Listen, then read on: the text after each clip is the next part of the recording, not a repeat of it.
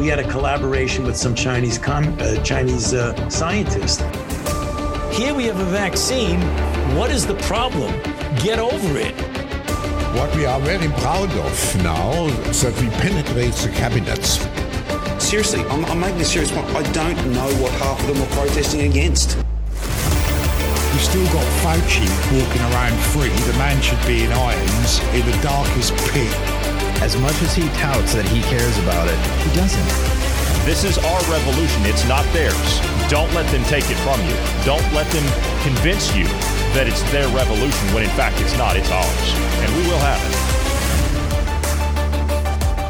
It is Friday, the 30th day of September, the year of our Lord 2022. I'm Johnny Anderson alongside Bruce Adams and somewhere between iconic and psychotic, the fan favorite, Lord Marty Foster. Lord Foster, how are you? It's good to see you. I'm very well. I'm suffering minor internet interruptions, so forgive me if I cut off. I do apologize to the listener and to you two guys. How are you? I am just fine. You're forgiven in advance, and I have to say that, well, you've been having issues all day, and I think it's man-made climate change that's causing that problem. I'm speculating, of course. I personally think it's a cyber attack from the Isle of Man. You think it's David Icke? That's where he lives, you know. Yeah. Or no, Isle of Wight. He lives on the Isle of Wight. He's on the Isle of Wight. No, this is the Isle of Man, who are very jealous of the Isle of Wight because it's warmer here. I heard that you could take everybody in the world and put them on the Isle of Wight. Yes, you could, with something like a meter around each person as well. It's fantastic knowledge. I don't know why I know that, but yeah. That puts things. Oh, I probably bored you with it one day. Possibly, yeah. But that puts things into perspective, doesn't it? If anyone would care to look on a global map and find the Isle of Wight and see how small it is, and then realise that you could get every living human on that tiny, tiny island with a meter around each person, it does put things into perspective. Bruce, how are you today? Healthy and alive, and my condolences to the internet problems you're having. I struggled with that for years, and I know the pain. Yeah, I thought I had it fixed. It was working beautifully up till today, really. I take full responsibility. It's my fault because I had you do unorthodox things today in order to take part in a project for the weekend. So I blame myself. Well, that's very kind of you, but like I say, I think it's the Isle of Man. All right, so moving right along, without wasting any more time because of your technical issues this evening that are beyond your control, what's been on your mind? You've been listening to us this week. Where would you like to start? I've got a kind of internal narrative, and this week's theme is don't throw the baby out with the bathwater. Some of the things that we've got work, and just because we need change as much as we're having change forced upon us, some of the things we need to keep. And there was some of the things that Alan Watt said in the clips that you played yesterday. I think you posted it, or the day before. Day before, yeah. We'll start with that. If we look at education, when young children play and when all young mammals play, it's actually designed to get them ready for their role as an adult human or as a mature animal. So there's a lot of play fighting. There's a lot of dominance games. Who's the biggest? Who's the best? And it's all about finding your place in the world. That's been largely discouraged now because no one's allowed to be dominant. No one's allowed to be an alpha male. And everyone gets a certificate for attendance rather than anything for achievement. And Alan was talking about his first day at school, how he went into the classroom and was told that we're all going to sit down now and clap hands. And he thought, sod that for a game of soldiers. That's ridiculous. I've never done that before. And he walked out of school within 15 minutes of being there. Well, one, I've got to applaud him at that tender age of 4.5 or maybe 5 for having such a mind as to know that this isn't right for me and to walk. But at the same time, within infant school education, within primary education, you start to learn how to work as part of the whole and not just be the individual. And albeit rather naively, I think that was what that teacher's aim was, to get everyone together clapping so that they had a sense of being a class, being a group. And yeah, groupthink and all the rest of it is how we get manipulated. But at the same time, in the various jobs that I've had throughout my 56 years, you need to know how to work as a team. You need to know how to fit in. You need to know how to be part of something. Otherwise, it just doesn't work and you become a burden. So don't throw the baby out with the bathwater in that particular case. It's just something I wanted to mention. What do you guys think? Do you think I'm way off the mark there, or? I don't think you're way off the mark, but I guess I relate it to my own personal experience, and the only reason I do that is because I remember growing up as a kid. You know, I was going through the school system and everything, as everybody did. And I mean, I believed in the team player thing, right? I mean, I was active in sports when I was a kid. I was in the Boy Scouts, Cub Scouts first, and then in the Boy Scouts later on, before it turned into this horrible monstrosity of an organization. Now it's just been ruined. But I understand the teamwork aspect, but in school, it was something different. In the institutions, it was something different for me. I always felt as though I was, and this is not a disrespectful mark towards the teachers that I had. I like to think that I had pretty decent teachers, all things considered. However, none of the subjects that I was taught ever interested me. None of it ever interested me because of, and maybe it's the way that Bruce was talking about, because of the presentation. It just seemed completely menial and pointless to me, as in it didn't challenge me. It didn't explain anything to me. It was just, this is how things are going to be because this is what you need to learn. And you know what? Every single thing that I was taught, that I was challenging in the institutions, in the educational institutions, everything that I was taught, that I was challenging, that no one could explain to me, I've never used. I've never used any of it. I had a bit of an argument with a teacher on a parent-teachers evening who complained that my child kept asking, why have I got to learn this? Why have I got to learn this? And the subject he was teaching was geography. And I said, well, why does he have to learn geography? And and the guy was stumped. And I said, if you can't answer me that one question, you shouldn't be teaching it. The problem doesn't lie with the child. It lies with you, my friend, because you can't explain why it's a useful thing. You haven't drummed up the interest in the subject. As you know, I work in the field of training now, and the standard lesson plan starts off with interest. It starts off with interest, and then it goes on to the aims, and there's an acronym, not an acronym, intro. And for the life of me, and I really should, but it's been a while since I've designed any training. I mainly do analysis now, but the first letter of that acronym is for interest, and you have to tell the individual why they need to know how to do something or understand a subject. And if you can't do that, you should not be instructing it or teaching it. Simple as that. That right there would have been immensely beneficial to me in school if they would have just explained, this is why you need to learn this. Every time that I go in and learn something from someone, or that's usually how they started. This is why you need to know it. Or it's because I'm searching for the information myself and I need the info. So I already have a foundation point of this is why I need it. You know, I like I said, I can't say that everything that I was taught in these educational institutions, I can't say it was a total loss. I mean, I learned how to read, write, comprehend, do basic mathematics and all that stuff. I did learn that stuff. That stuff has been invaluable. I mean, those basic skills, but those are basic skills. You don't need to go to 15 years of schooling to learn that. You don't need that. But all these other things, like the basic sciences, okay, fine. You don't need to put that into textbooks that basically tell you nothing. The textbooks didn't really teach me anything. As a matter of fact, I thought it was just a pain to carry them around. Like I said, I didn't learn anything from them. I can go back and I can look at them now and I can think, my God, there's nothing in this book. There's nothing in this book. All the stuff that we were taught about history, I hated history in school. I hated it. I couldn't stand it. But they didn't teach anything. I'm going to have to interrupt you there. Go ahead. Because what's your opinion of history now? you love it. You lap do it love up. it. You're like a history sponge.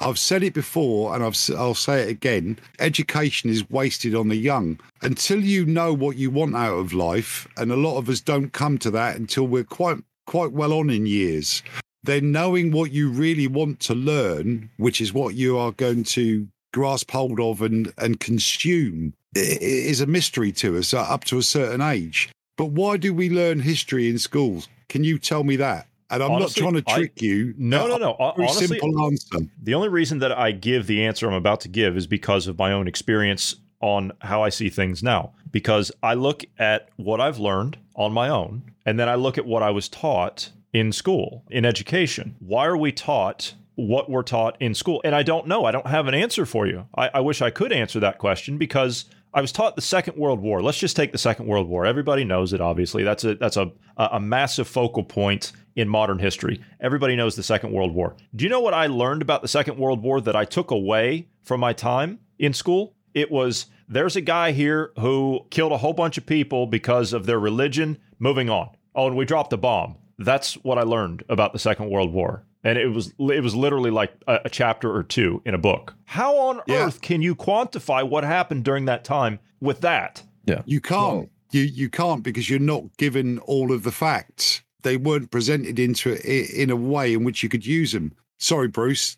I know you wanted to say something there, but the reason we learn history in schools today is it teaches you how to use analytical skills. You look at a set of circumstances and you then get told what the outcome is. And so therefore it gives you an experience that was way back in history, forgive the double use of the word, but it was way back in history, but is applicable to today. And so it teaches people how to analyze. And as much as we would probably sort of dismiss the idea, when we're sitting around here just chewing the fat, talking about stuff, trying to solutionize, we're using those analytical skills, and we are also philosophizing. It's almost like it's a history and philosophy exercise that we're conducting each time. And I was like you, Johnny, I didn't particularly find history very interesting the way it was taught to me at school. I've come to love it and enjoy it since. How about you, Bruce? So history, okay, the way history was taught and the way it's being taught, at least here now in the States, the way you're describing, I agree. That was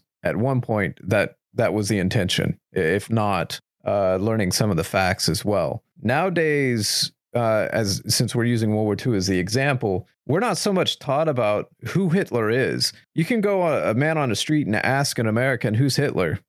They don't know. They don't know who Hitler is. But they do know that we used nuclear bombs on Japan. They know that much. It's a very negative light on what America's done. It's a very negative towards America. So it may very well still teach analytical skills, but it's analytical in a certain way. And, obviously reading comprehension and those kind of things as well, because you had to read, the certain chapter or whatever that was part of your homework. At least when I was in school, you had to read about it. So yeah, well, it's a double win, really, because you have to read it. So you're increasing your vocabulary, you're improving your grammar, and you are learning facts about history. But then what you should be doing is putting those facts together and actually really analysing the situation and working out what really happened. I saw a clip today of Tom Hanks talking about learning history at school, and it wasn't until maybe a couple of days ago, previous to whenever he recorded the clip, that he found out about the Tulsa massacre, about the burning down of Black Wall Street, and the whole community being removed and taken out from the city and basically made homeless. He was only just finding out about that then. So I agree with you that one of the functions that the leftist infiltrators into our education system, not just yours, but mine as well, have done is to indoctrinate, to paint your country, my country, in the worst possible light. So it is being used. It's being manipulated for an outcome that wasn't the original intention of learning that particular subject. And of course, sorry, after you.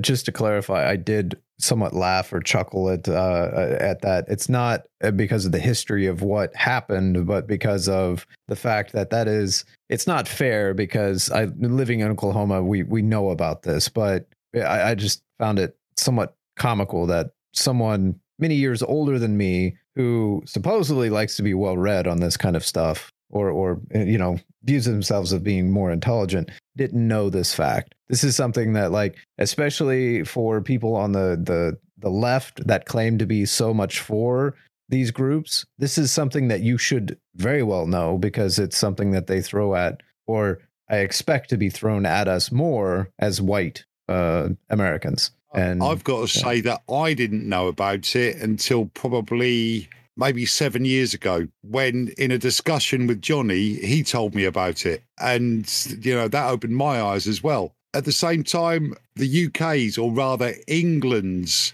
history with Jews isn't what we would hope we have been led to believe it was. We were the great saviors and stopped the Nazis during Second World War, along with some American help. Obviously, it was 2 years later than expected, but thanks. And with help from the Soviet Union. But in the Middle Ages, Jews were persecuted. They were rounded up into back further than that. Castles. Oh, it goes way back. But here in the UK, I mean, you can go back to the Egyptian Empire. I mean, they were like even. Yeah, but specifically about the UK is what we're referencing here. I'm sorry, I stepped away for a minute. My apologies. But in the 1300s, Jews were persecuted. They weren't allowed to own property, which meant all the money that they made from being good artificers and craftsmen, the only thing that they could do with it was use it to lend people. They had to rent their accommodation. They had to they couldn't own land, they couldn't farm, so they amassed money because they were silversmiths, they were blacksmiths, they were all kinds of craftsmen. And then the term for lending money was changed to usury, and its derivative is from the word Jew.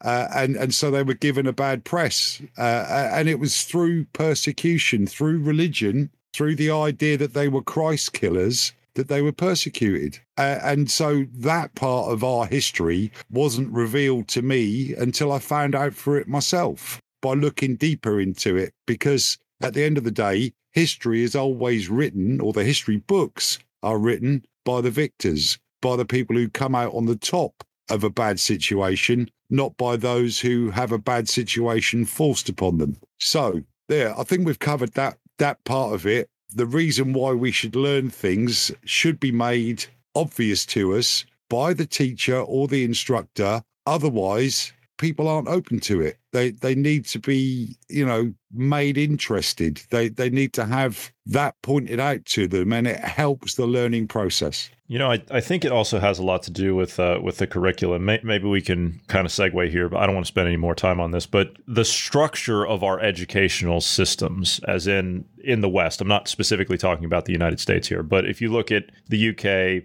countries in mainland Europe, the United States, Canada, Australia, New Zealand, these countries, our systems are near the same, as in the structure of them. They're near the same. They don't differ too much. But I've actually heard experts on the former Soviet Union talk about how our modern education system, as in like the last 100 years, this system that we have, the structure of it, is not actually our own. We don't know why we're using someone else's. The original form of our educational systems and our educational institutions in the West were very much different than what they are now. The reason that we have education the way that it is now is because we got our educational structure from Russia, and we don't know why. And we don't know what that structure is to include. The original documents are still in the Kremlin, and they've never been translated into English, and no one is allowed to see them. I bet you didn't know that, did you? No, I didn't know it, but it's not really all that surprising, because in terms of civilization and who got the most civilized first, It certainly wasn't us in the UK, and it certainly wasn't you in the United States. So these overall curriculums, these bases, these foundation blocks of a curriculum have been passed on. I mean, here in the UK, people used to learn Latin at grammar school, even up to possibly 50 years ago. Latin was still taught as part of the grammar school education, because the grammar school boys, which is still a state education, not the private schools where they continue to learn Latin, were expected to go on to university. They might become a lawyer, they might become a doctor, and therefore knowing Latin was a useful tool. And it also teaches you about your own language. It teaches you the derivation of words and how they fit together and good grammar. Hence, it was why it was called a grammar school. So where our curriculum comes from right now is what the job market needed 20 years ago. I mentioned this the other day in the podcast. The curriculum is always lagging behind industry and the job market. And until that properly catches up, we're always going to have this problem. Like I said, theme is don't throw the baby out with the bathwater. It may well be a Russian imposed thing, but it could have come from Imperial Russia and not from Soviet Russia. That is true. However, I would argue it probably came from Bolshevik Russia.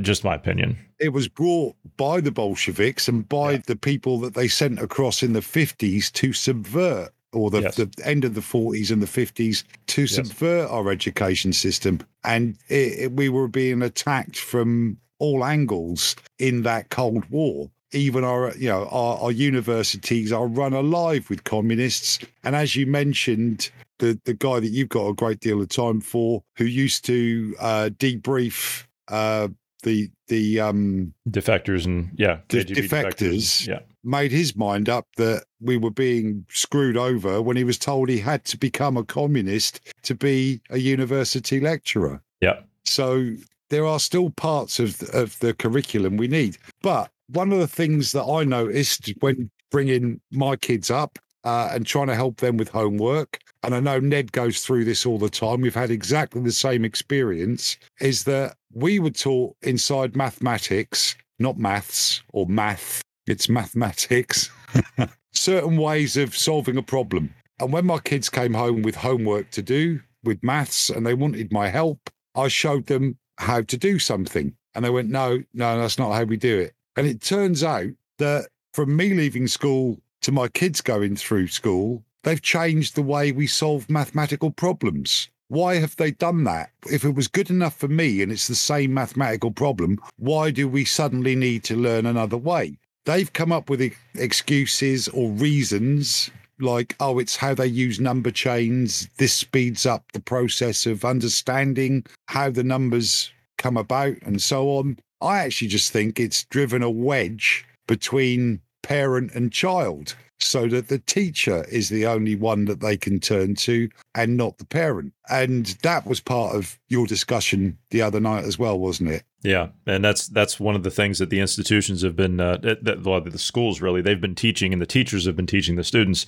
Don't listen to your parents. You can do all this on your own. You can think for yourself. You can, which in the meantime, they're indoctrinating them into the whole wokeness and woke ideology and all that stuff. You don't have to listen to your parents about what gender to be. You don't have to listen to your parents about whether or not you can look at pornographic material. We can show you all that stuff. And don't tell your parents that you're being taught all this stuff. And if they ask you, just deny it. It's exactly what you're talking about. It's driving that wedge, and it's making that break in between the state and the family unit. They need to break the family unit. And so when you do that, the state becomes your family. It was the same thing with the feminist movement with the Rockefeller Foundation back in the turn of the 20th century. They said, look, if you follow women's emancipation, this was their idea. You break up the family. When you break up the family, then you have fatherless children. There's no man in the house. The wife is not married. And therefore, the state becomes your family. The state becomes the husband. And then, of course, when that happens, and this was another part that was instrumental in the rise of fascism in Germany with Hitler. He was the figure. He was the father figure, right? He was the father figure of the state because that's what they look up to. So it's called the fatherland. Well, yeah, but It wasn't called that's the still motherland. The Russians called it that the was motherland. the Russians, yeah. But it was that way, and the way that it was done the same way, and the way that they could get the family unit involved in the state like that was first you get the women, then you get the children, so we'll follow the men. It's the same concept. Yeah. But on that note, while I've been working during the week, I've had this notepad in front of me. I described to you earlier on about the notepad. We won't trouble the listeners with who sponsored this notepad, but it is quite amusing. At the top of the page, I've got Bruce, sexist, ?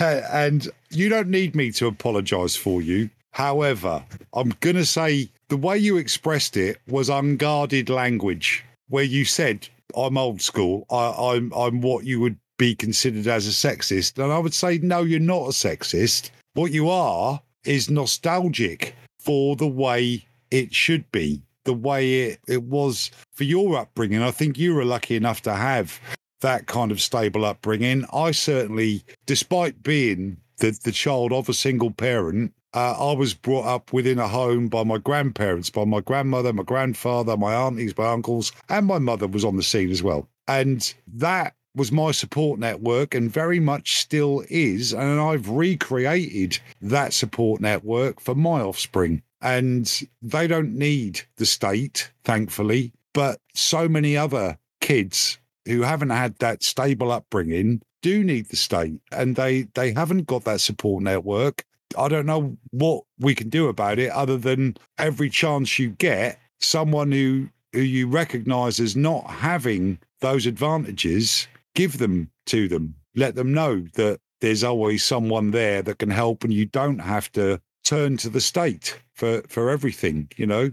But that winds back into the education thing. I know you didn't want to spend too long on it, but my teachers, many of them actually fought in the Second World War. They were in their 50s, and, you know, the male teachers, once I'd got to senior schools, in their 50s and 60s, just about to retire. And I know for a fact my history teacher was, my geography teacher was, my metalwork and technology teacher was a veteran from the Second World War. And they were anti-fascist, but they were also anti-communist, funnily enough. They might have been Labour voters, but they weren't communist. It's almost like we have the same type of a belief system. Yeah. And they all had the concept that they were there to get us ready for work. Because we were a secondary modern school in a rural town, they weren't expecting too many of us to go to university, but they were expecting us to go into jobs or apprenticeships and those kind of things. And my metalwork teacher, he firmly believed we were all the boys in his class, because there were no girls doing metalwork. They weren't prevented from doing metalwork, but there just weren't any who went for that option. So I did technical drawing and metalwork, and he was convinced all of us were going to go and get a job at Bolton and Paul in Norwich, who made, you know, machinery for the Navy, for the Army, for, you know, they made heavy machinery. In later life, I worked on some of that equipment on board ships, but that wasn't the path I took. So, but bless him, my metalwork teacher was convinced we were all going to go and work in that factory. And even today, it's still a bit of a sausage factory, as in pushing out the same standard so that universities and further and higher education can then package that sausage. And that's what's happening. You know, I think one of the biggest mistakes this country ever made was to stop people from going into work at the age of 16. Now you have to do a further 2 years of education after leaving school or go into an apprenticeship. There are not that many apprenticeships available. You know, one of the biggest things that we had that was, I mean, it really took off after the Second World War, like you were talking about, was trade schools in the United States. I mean, we had an economy to build. We had the world at our feet, basically, along with you guys, and we had pretty much free reign to build whatever we wanted, but we needed to train a massive workforce in order to have that next age of expansion that we didn't have prior to. And we're going to have to do that all over again, by the way, I might add, when all this is over. So we're going to need to train all these little skinny jeans wearing iPhone, whatever, tongue hanging out of your shoes, whatever. Your asses are going to get a crash course in how to actually build something. All those days of sitting around and whatever, not showering for a couple of days and playing on your iPhone, those days are all coming to an end real soon. So assuming trade they make schools. Yeah, assuming they make it. You're right. Trade schools. I mean, trade schools. Jab, these were after all. the jab. Yeah, that's true. Trade schools. These were great schools. These were great schools. You actually had at 16, as you're talking about, Marty, you could go at 16 years old and go to a trade school. If you didn't want to pursue the whole university thing, you could go and you could learn about plumbing, carpentry, farm work, diesel mechanics, auto repair, welding, say plumbing, electricity, all that stuff. You could learn about all that stuff. Electricity, you could become an electrician, and you were expected to go into the trade, the actual trade that you studied. So when you turned 18 years old and you graduated school, you also had training. And you could go straight into being a tradesman, whatever that was, whatever you decided that you wanted to take your last 2 years of school. Of course, you had to do the academic stuff. But as time went on, all of the academics, as in like the university, churning out those people, all the academics went in and took over vocational education, and it's largely disappeared in the U.S. I know there's still some places that do it, but it's just not the same as what it used to be. And so now it's all about, we're going to have more time focused on academics and less time learning about the trades. Well, then why are you even there? Why are you there if that's the case? So it's been another thing that's been subverted. And I know, like I said, we were wanting to move on, but trade schools. I know that, and I've been wanting to talk about that for a long time, but did you guys have anything like that at 16 years old? You go to the trade schools? Yeah, we do. I mean, the boys and girls at my school who weren't quite so academically able, they would go twice a week to Kings Lynn, which from the little town where I grew up in was about 40 miles, and they'd get bused to Kings Lynn Technical College, where they would do courses in painting and decorating, bricklaying, and the girls that weren't terribly academic did childcare, and quite frankly, that was okay, but that was still while they were under the age of 16. Thereafter, if they went on to one of the technical colleges, indeed I went to one of the technical colleges afterwards to learn electronics, there you would receive like higher national diploma or higher national certificate qualifications, which are still level 3, level 4 qualifications on the national qualifications framework. And the University of East Anglia, coming from Norfolk, the UEA as it is now, was actually an agricultural college. It taught people farming. It still does to some extent, but it's now diversified, air quotes, and you can probably do a degree in air guitar or transgender studies. That's a real shame. Bruce, you got any comments on that before we move on here? I want to get into Nord Stream. I was just going to hit on Marty, you pointing out that I was more nostalgic than necessarily sexist. Just to clarify, that was me kind of being facetious under today's rules of engagement, if you will. If you have a standard of that, you're considered sexist in today's world. But and I've spoken out in the past about the number of females going into the armed forces. I support equality. I support diversity up to a point where it's necessary, but shouldn't be enforced diversity. But those things all come with consequences, and people have to understand what the consequences are. And the consequences are, particularly with women in the armed forces, is that there are less opportunities for young men. And those young men used to get their discipline and their anchor in life and their direction from joining the army, joining the navy, joining the air force. At least 50% fewer are now doing that because the jobs are taken by women. And they don't necessarily want to go into the roles that were formerly traditionally female jobs. So where do they go? They go into gang culture, crime, and benefits, and basically become a burden on society. And that's a consequence of equality and diversity. So as long as we understand what those, being egalitarian and diverse means, fine. So don't come whining to me about it. All our young men have lost their way. Agreed. And I would throw in there as well, we're seeing numbers here in the United States, great decline when it comes to men joining the military. Though those are reasons, it's a little bit more expansive here in the United States. It's also the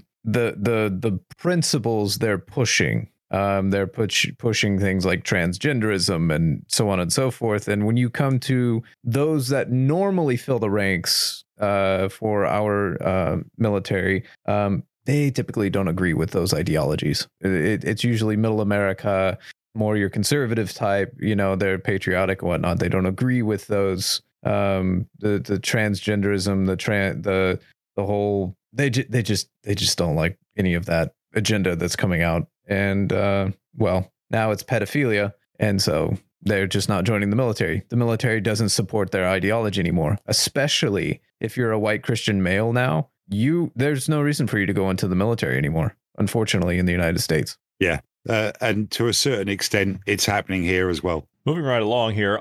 Marty, you saw what happened here with Nord Stream 1 and Nord Stream 2, yes? I've seen that there's been a massive drop in pressure. I haven't seen any footage of explosions or possible reasons. Well, we surmised yesterday, and it was just when we were going on even further yesterday after we were offline discussing what it could be. And, we can talk about that now if you wish. But yes, there was an explosion. I do have a piece from Tucker Carlson that we can play if you like. However, it is a bit lengthy. It's about 10 minutes long. It's up to you whether or not you want to hear it, but it covers everything that we talked about yesterday and some. If you'd like to play it, if you think, have the listeners already heard it or? No, they have not. And I thought he covered it pretty well. Well, let Tucker cover it and we can sit back for a few minutes. Right. Let's go ahead and get to that clip then. Good evening and welcome to Tucker Carlson Tonight. You hate to start a Tuesday evening on a grim note, but one of the environmental catastrophes, one of the great environmental catastrophes of our time,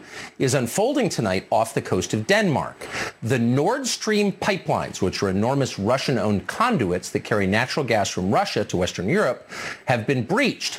As we speak, Nord Stream 1 and Nord Stream 2 are pouring millions of cubic meters of natural gas into the Baltic Sea. Pictures from the air, which you can now see on your screen, show a toxic bubble field more than half a mile wide. You can only guess at how many marine mammals are being killed right now. Countless. But the lasting damage may be to the atmosphere. Natural gas is comprised of up to 90% methane. Methane, as Joe Biden has often told you, is the key driver of global warming, which is, of course, an existential threat to humanity and the planet. So if you're worried about climate change, what just happened to the Nord Stream pipelines is as close to the apocalypse as we have ever come. So the question is, how did this happen? And it turns out it was not an accident. At the very same time that leaks in these pipelines were detected, Swedish officials recorded 2 powerful undersea explosions, each one of which was equivalent to hundreds of pounds of TNT. Nothing in nature can account for that. Almost immediately, the pipelines began leaking in 3 separate places. So there's only one explanation for what happened. This was an act of industrial terrorism. That was very obvious to the Prime Minister of Poland, and he wasted no time in saying so. Watch. Today, we are also dealing with an act of sabotage. We do not know the details of what happened yet, but we can clearly see that it is an act of sabotage, an act that probably marks the next stage in the escalation of the situation we are dealing with in Ukraine. We can clearly see, he said, this was an act of sabotage, an act of terrorism. Well, yes, we can see that. So the question is who did it? And of course, the prime suspect is obvious. It would be the same man who caused domestic inflation here in the U.S. and stole the 2016 election from Hillary Clinton. That'd be Vladimir V. Putin. The Washington Post got right to it. Putin, they declared, is now weaponizing the Nord Stream pipelines. According to the Canadian ambassador to the UN, Vladimir Putin has decided to use, quote, pollution as an act of war. Progressive Twitter strongly endorsed this conclusion. Putin did it. And that makes sense until you thought about it for just a moment. Vladimir Putin may be evil. They tell us that he is evil. But is he stupid? Probably isn't stupid. And yet, and here's the strange part, if you are Vladimir Putin, you would have to be a suicidal moron to blow up your own energy pipelines. That's the one thing you would never do. Natural gas pipelines are the main source of your power and your wealth, and most critically, your leverage over other countries. Europe needs your energy, now more than ever with winter approaching. If you can't deliver that energy, then countries like Germany have no need to pay attention to what you want. You're in the middle of a war, an all-hands-on-deck war, so you need all the leverage you can get. Under these circumstances, there is no chance you would blow up Nord Stream 1 or 2. Not now, obviously. In fact, it's so obvious that even our famously dim Secretary of State, Tony Blinken, seemed to acknowledge it. Sabotaging Nord Stream, he said today, is, quote, clearly in no one's interest. Right, but really only half right. It is true that blowing up Nord Stream does not help Vladimir Putin. He would not do that. Why would he? But that doesn't mean that other countries wouldn't consider doing it. They would consider it, and we know they have considered it because at least one of them has said so in public. In early February, less than 3 weeks before the war in Ukraine began, Joe Biden suggested on camera that he might take out these pipelines. Watch. If Russia invades, that means tanks or troops crossing the border of Ukraine again. Then there will be no longer a Nord Stream 2. We will bring an end to it. How will you do that exactly, since the project and control of the project is within Germany's control? We will, I promise you, we'll be able to do it. Notice how he phrased that. And he's the president, doesn't phrase things by accident, particularly when he's reading off cards. He didn't say, I will pause the delivery of gas from Russia to Germany. He said, there won't be a Nord Stream 2. We'll put an end to it. We'll take it out. We'll blow it up. How will you do this? He was asked. I promise you we will be able to do it. They thought this through. And yet those watching, very much including us, didn't take Biden seriously when he said it. This is the president who has declared climate change the most pressing emergency in the history of the world. This is the man who lectures you about using a wood stove or driving an SUV because of its emissions. This is the guy who spent billions trying to mitigate cow flatulence because methane. Would that guy really blow up a methane pipeline in the middle of the Baltic Sea? It was hard to imagine. That would be an unimaginably reckless act. That would be the kind of thing you would do if you wanted to start a nuclear war. It would be insane. And yet, in retrospect, it's obvious they were thinking about this because Joe Biden wasn't the only person to suggest it. Toria Nuland at the State Department said pretty much the very same thing. Nuland is a lifelong war cheerleader. She worked to bring about the Iraq invasion, never apologized, kept going. She helped engineer the coup that overthrew the Ukrainian government some years back. So clearly she's capable of anything. But environmental terrorism? Even for Toria Nuland, that seemed too much, too extreme. And yet here she is in January. With regard to Nord Stream 2, we continue to have very strong and clear conversations with our German allies, and I want to be clear with you today. If Russia invades Ukraine, one way or another, Nord Stream 2 will not move forward. One way or the other, we'll stop Nord Stream. Now, looking back, those words seem chilling 8 months later as natural gas pours into the Baltic Sea and into the atmosphere. So you have to ask, could the Biden administration really do something like this? We can't say for sure. We don't know for sure. We can tell you that close allies of the Biden White House believe they certainly did do it. Radek Sikorski is a Polish politician. He's chairman of the EU-USA delegation in the European Parliament. He's connected. He's also the husband of regime stenographer Anne Applebaum of The Atlantic magazine. Sikorski is so close to Joe Biden that he's got a picture of the two of them together in his Twitter profile. So when the pipelines blew up, Sikorski responded immediately. And here's what he wrote. Thank you, USA. So once again, did the Biden administration really do this? It's hard to believe. Given that it's an atrocity, it's effectively an act of terrorism, we don't want to make that accusation. But we should tell you that, maybe not coincidentally, today, a brand new pipeline was unveiled, a pipeline that carries non-Russian natural gas in roughly the same area as Nord Streams 1 and 2. This is called the Baltic Pipe. It was inaugurated in Poland. It will carry natural gas from Norway through Denmark to Poland and other countries nearby. And it's likely to do very well since now it has less competition. Making sense? What does the White House say about this? How are they accounting for what happened today? Well, they're not exactly enthusiastically denying responsibility for it. Instead, they're looking at the upside. Here's the president's publicist noting that the destruction of yet another energy pipeline is yet another opportunity for you to buy an electric car. As you all know, these pipelines weren't pumping gas into Europe at this time. NS2 was never operational, as you guys know. NS1 has not been operational for weeks because Putin has weaponized energy. And we have said this many times before. This just drives home the importance of our efforts to work together to get alternative gas supplies to Europe and to support efforts to reduce gas consumption and accelerate true energy independence by moving to clean energy economy. Oh, moving to clean energy, say the people who very may well be responsible for letting methane into the Baltic Sea and into the atmosphere at a scale that most people can't imagine. The people lecturing you about your SUV may have blown up a natural gas pipeline and created one of the great catastrophes of our time in its effect on the environment. If they did this, this will be one of the craziest, most destructive things any American administration has ever done. But it would also be totally consistent with what they do. What do? They destroy. These people build nothing, not one thing. Instead, they tear down and they desecrate, from historic statues to the Constitution to energy infrastructure. And no one in Congress is trying to stop any of it. They're just preparing for the inevitable fallout. Tonight, the Senate just advanced a spending bill with $35 million for the Department of Energy to, quote, prepare for and respond to potential nuclear and radiological incidents in Ukraine. What? The spending bill also brings the total U.S. expenditure on Ukraine, the war, but also funding its government and energy for Ukraine, to $67 billion on the eve of what could be a massive economic disruption. Here, to our economy, $67 billion. How much is that? Well, it's more than Russia's entire military budget last year. And Congress is expected to fully pass the bill later this week with Republicans nodding along like the zombies they are.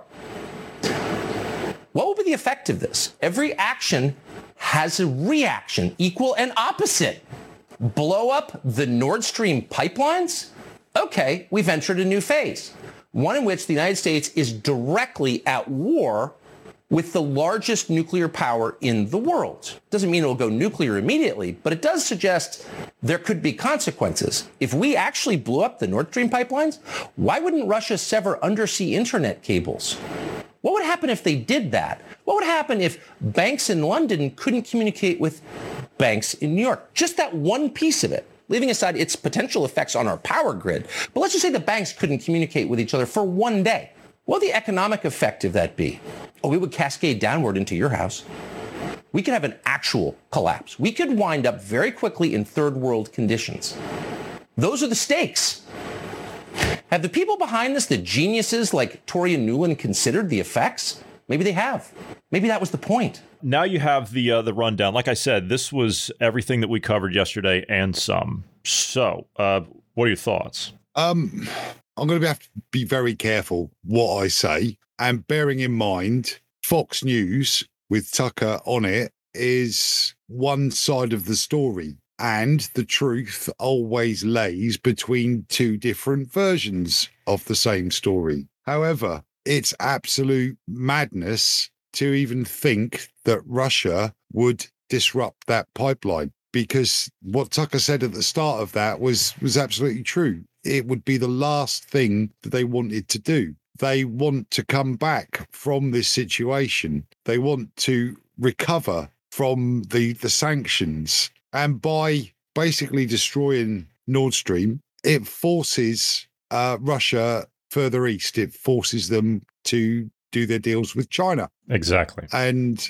ultimately, I think that's what the plan is. Yes.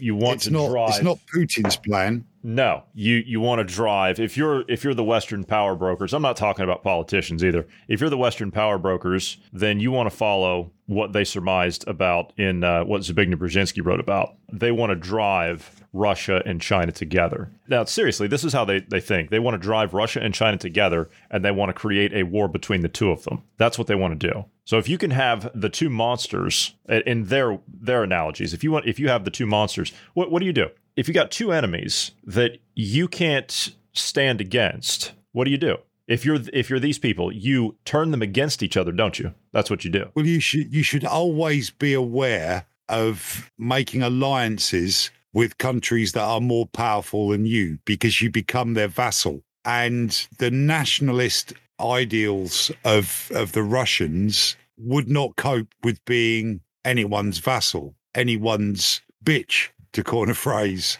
Same thing with the Chinese. So, maybe the Chinese people have been more accepting, but when you cross them and you insult them, then there's a problem. And there's no backing down from it. So, yeah, if they're forced together at some point, there will be a spark, probably engineered by someone outside of those two regimes in a deniable op, that will cause those two countries to go to war with each other. But it's interesting Tucker said that the US has given $67 billion to Ukraine, to this war effort. I think the UK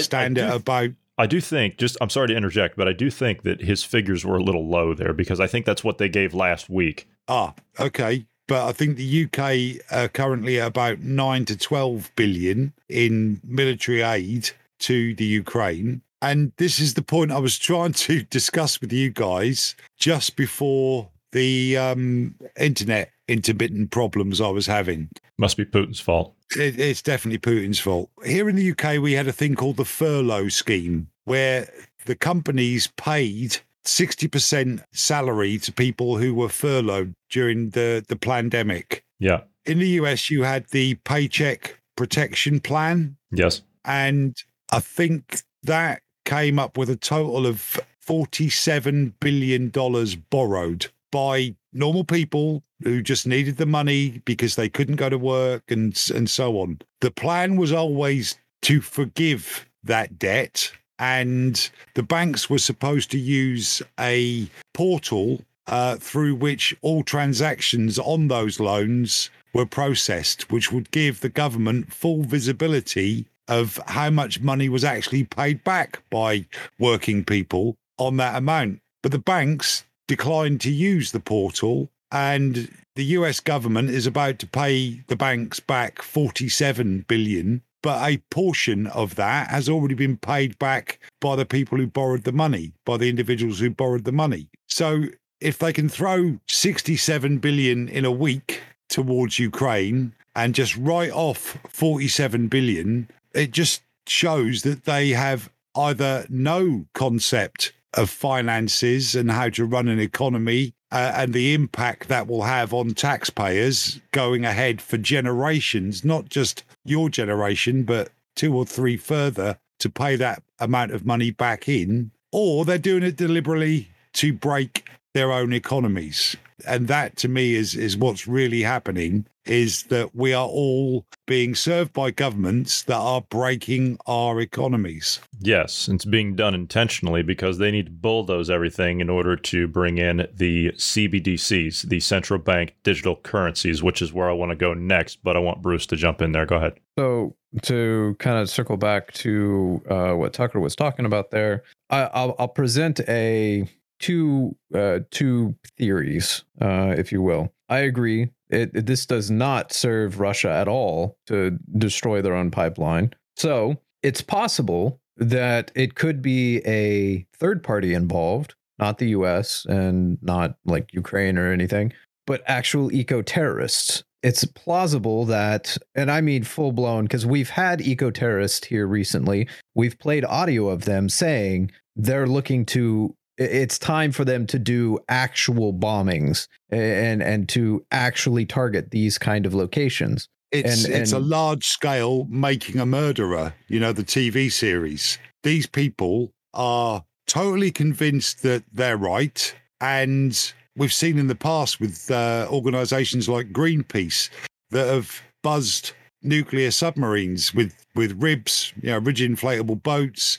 They've done all kinds of stuff. And one of them was actually sunk by the French off New Zealand. One of their ships has been attacked in the past. I was going to rather flippantly suggest that maybe Greta just dived in the water, swam down and did it herself. But there is that element. And again, they would need the funding, they'd need the know-how, and all of those things could be provided for them by the deep state, the organisation that is really behind this, the ones that have got their hands so far up Biden's backside, they're tickling his tonsils and working him like a glove puppet. Those ones could easily provide eco-terrorists with the means and the know-how to conduct that act. So, like I said, you've got one side of the news from Fox, you'll have another side of the news from CNN, and the truth lies somewhere in the middle. And I still don't know. I do not know. I cannot fathom it. But one thing I do know, ways you can go with this. Like we were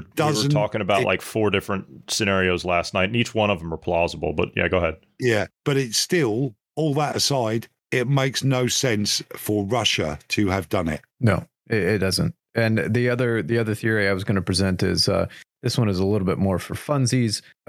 Karine Jean-Pierre, she was a diversity hire. Don't tell me she did it. Absolutely horrible individual. Like at her job. I don't know her as a person. I don't know if she's horrible as a person, but I know at her job she does terrible work.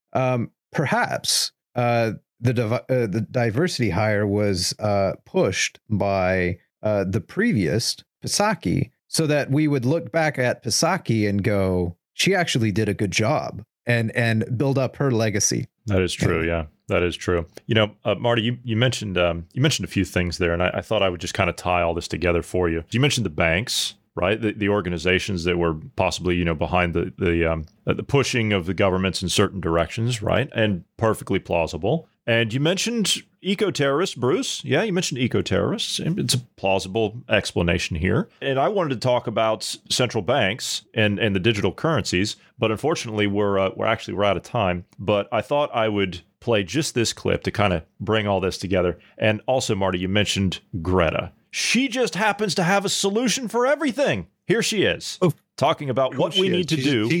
They know everything. Yes, here she is talking about what we need to do in order to save the world. There is this debate going on within the Democratic Party as it tries to decide who to run against Donald Trump about whether or not to have a response to climate change that is very bold, that spends a lot of money to do these transformations, and this counter response, which is it's too much, it's too big, it's too expensive.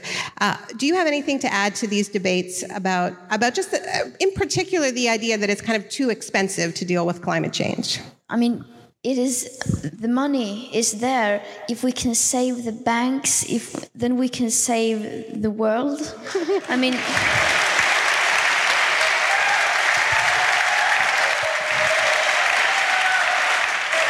you see, if we can just save the banks, then we can save the world. That links in back to my point that we were talking about in prep, where I got to hear about the $47 billion on the Paycheck Protection Program was on a Conservatives post, probably on Facebook or YouTube or something like that. And it was being posed as a victory by the CEO of the Bank of America over AOC. Now, just because a Democrat asks the question, how much money has actually already been paid back to you, so we don't have to pay you that whole amount, we'll just pay you the portion that's left of that $47 billion. The fact that she was stonewalled by that bank CEO is not a victory for conservatives, it's not a victory for Republicans. What it is, it's a loss for transparency, honesty, and a proper banking system. So don't throw the baby out with the bathwater. Just because a Democrat or leftist asks a valid question doesn't mean it should be ignored. And that's what happened on the clip I saw today. So I've circled right the way around on that. That's where I came in when we started talking before we started to record. So I'm a happy man I've got there. Although I still have more notes on my on my notepad.